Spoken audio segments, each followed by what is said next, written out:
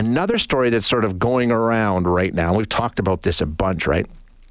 Grocery prices in this country, and where they are, where they're headed, where they've gone, all this sort of stuff. And one group that has been in the spotlight more than any other as this entire situation has developed is the grocery retailers, the stores that you and I go to actually buy our groceries. And they've been in the barrel right from the beginning of this. The CEOs of Metro, Loblaws, Costco, Walmart, all of them. They've all been called onto the carpet in Ottawa so that politicians could go after them and make a good show of holding them to account and asking them questions about what was going on with food inflation and what they were doing to fix it. And remember, we had a deadline that they had to deal with the problem. I'm not sure it's entirely fair. We've had a number of experts on the show that say it's not. It's not the whole story, but nonetheless, someone is going to get the blame. And in this case, it's them, right? They've definitely been in the crosshairs. So how do they fix that? Can they fix that? And that comes down to you. Is it possible for you to have a change of heart around this? We're going to talk now with Monica Labarge, who is an assistant professor at Queen's studying food access and consumer well-being. Monica, thank you so much for your time. I appreciate you joining us today. Thanks for having me. Okay, so food inflation peaks at about 11.5% year over year. That was the high point. Incredible and maddening for all Canadians. But throughout it all, these retailers that we're going to talk about have said, you know what? We're not doing anything different here. Our margins are the same. We're not gouging. We're not, capitalizing on this. First of all, is it fair that they have sort of become the whipping boys for all of this, the targeted ones? Is it fair? Well, I think there's a little bit on either side, right? So obviously, I think most of us understand that businesses need to make money, but it is hard, I think, for those of us, especially, we know as prices go up, a higher and higher proportion of Canadians can't afford to feed themselves, especially in a healthy way. Mm-hmm. We know that usage of food banks has gone up about 250% in the last couple of years, and the pandemic didn't help that either. And so it's really hard when those of us are looking at our bank account at the end of the day, say, well, wait a minute, I'm barely able to make this work, and you're still achieving record profits. Right. I think there's a feeling that if the customers are going to be hurting, that the grocery retailers could afford to take a little bit of a hit too. Nobody's saying they should not make any money, but I think continually growing profits maybe isn't quite what we're thinking about either. I get that argument. You're right. It's a tough look, and it's a tough sell to Canadians to say, hey, listen, you're having a hard time making ends meet. We just had a conversation with people that are trying to decide whether or not they take their diabetes medication or they buy groceries. So yeah, you're right. And then they're posting record profits. Bad look. But they've said, hey, listen, you're blaming the very last link in a really long supply chain. Are there other people that we should look at and hold to the same level of accountability as we have retailers? Yeah, I think the further you go down the supply chain, the harder it is to understand what the cost structure of a business is, right? I will also point out that, by the time you get to profits, that's the money that's left over after paying for a lot of things. So when you put CEO compensation, which is coming at multiple millions of dollars a year, and again, record in a lot of cases, and you're cutting pandemic pay and, pay for workers and things like that, the profits is what's left over. So you can spend a lot of money on a lot of things and still show profits. So I think we look at big food manufacturers, maybe.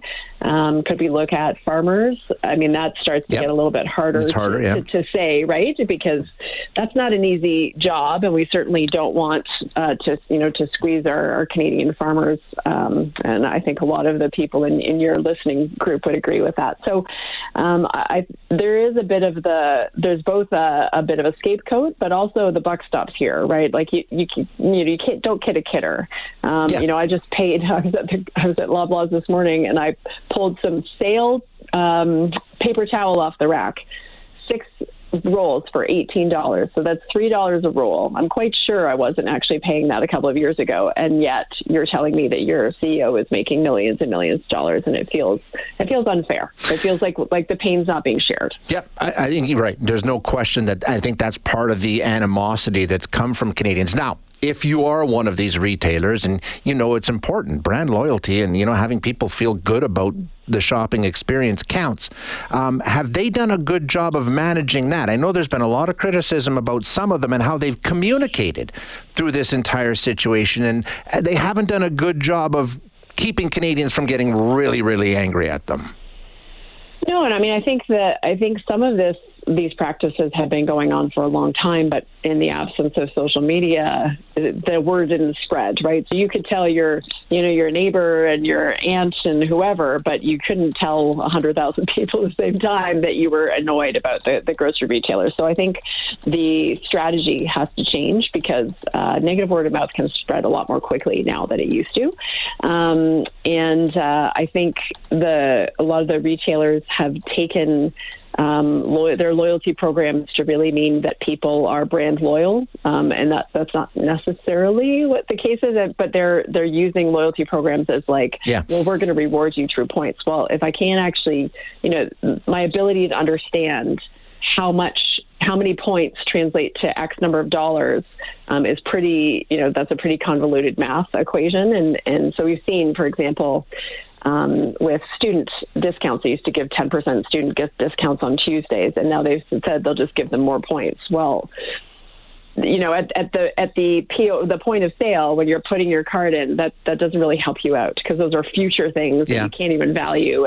And so I think there are some groups there where they're really making mistakes with seniors who are, buying a lot of these sort of close to expired products, and they reduce the discounts on that, and students. And so I think there's just all of these things together. You add them all up together and you start to get this feeling like something's a little bit fishy. Yeah, you're right. There is some history there, no question. What do you anticipate? Obviously, there's even a story out today about loyalty apps and all the rest. Some of the things that they're trying to do to win back the support of Canadians. Anticipate more of that, right? I mean, I think they recognize there's a bit of a PR crisis here. Yeah, I will make the point, and to your listeners as well, to be thoughtful about what is actually happening with those loyalty apps, right? Because you're ostensibly getting discounts, et cetera, but they're also getting a lot of your data that they're using. I don't want to say against you, but they're using as a source of information. You are a commodity. Their business.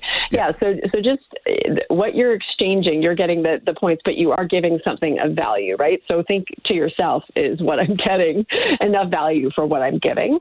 But I think there is this push towards loyalty programs. Canadians actually, I don't know if you know this, but we're among the most loyalty point hungry people in the world. Oh, is that right? Hey. Yeah, we gather loyalty points at a sort of incredible rate compared to other people in other countries. So we're a bit of an interesting guinea pig for some of these companies. But I think we will see those programs grow because, again, they are that huge source of data that the companies can use to help make their businesses better, ostensibly. We've got the grocery code of conduct that's being held up by a couple of the big retailers. We've got the continuing back and forth with politicians. But at the same time, we've also seen the price of groceries, or the inflation. I shouldn't say the prices. The rate of inflation when it comes to groceries has dropped considerably. Do you think this all just sort of dies down as we get to a place where people aren't seeing these eye-watering changes in prices month to month? Yeah, I mean, we get the way we interpret prices is sort of interesting, right? They start to slowly go up and you don't really notice. And then all of a sudden, like me at the grocery store, I'm like, paper towels are how much? And they probably have been increasing, but I didn't really put it all together, right? And so maybe I haven't thought about it for 6 months or a year. And then I look at it today and I'm shocked. We will get used to them, which is sort of a sad thing to say, right? Because if you ever go grocery shopping in the U.S., the prices are so much lower. Then you come back here and you think, oh my God, how can it really be twice as expensive for the same box of crackers? We are going to get used to them. I mean, that's unfortunately how inflation works. That's right. Prices go up and then they don't come down again. So we will get used to them, but hopefully there'll be a real slowing. But we need wages to come up too, right? To cover that, because otherwise we're just going to get into that pickle where the cost of living is just too high for what we're making. So, I mean, it doesn't sound like you're banking on any kind of intervention, right? And we know the government has tried some. I don't know what they can really do either, but you're just sort of saying we're just going to have to wait for the system to do what the system always does, and we'll just get used to it?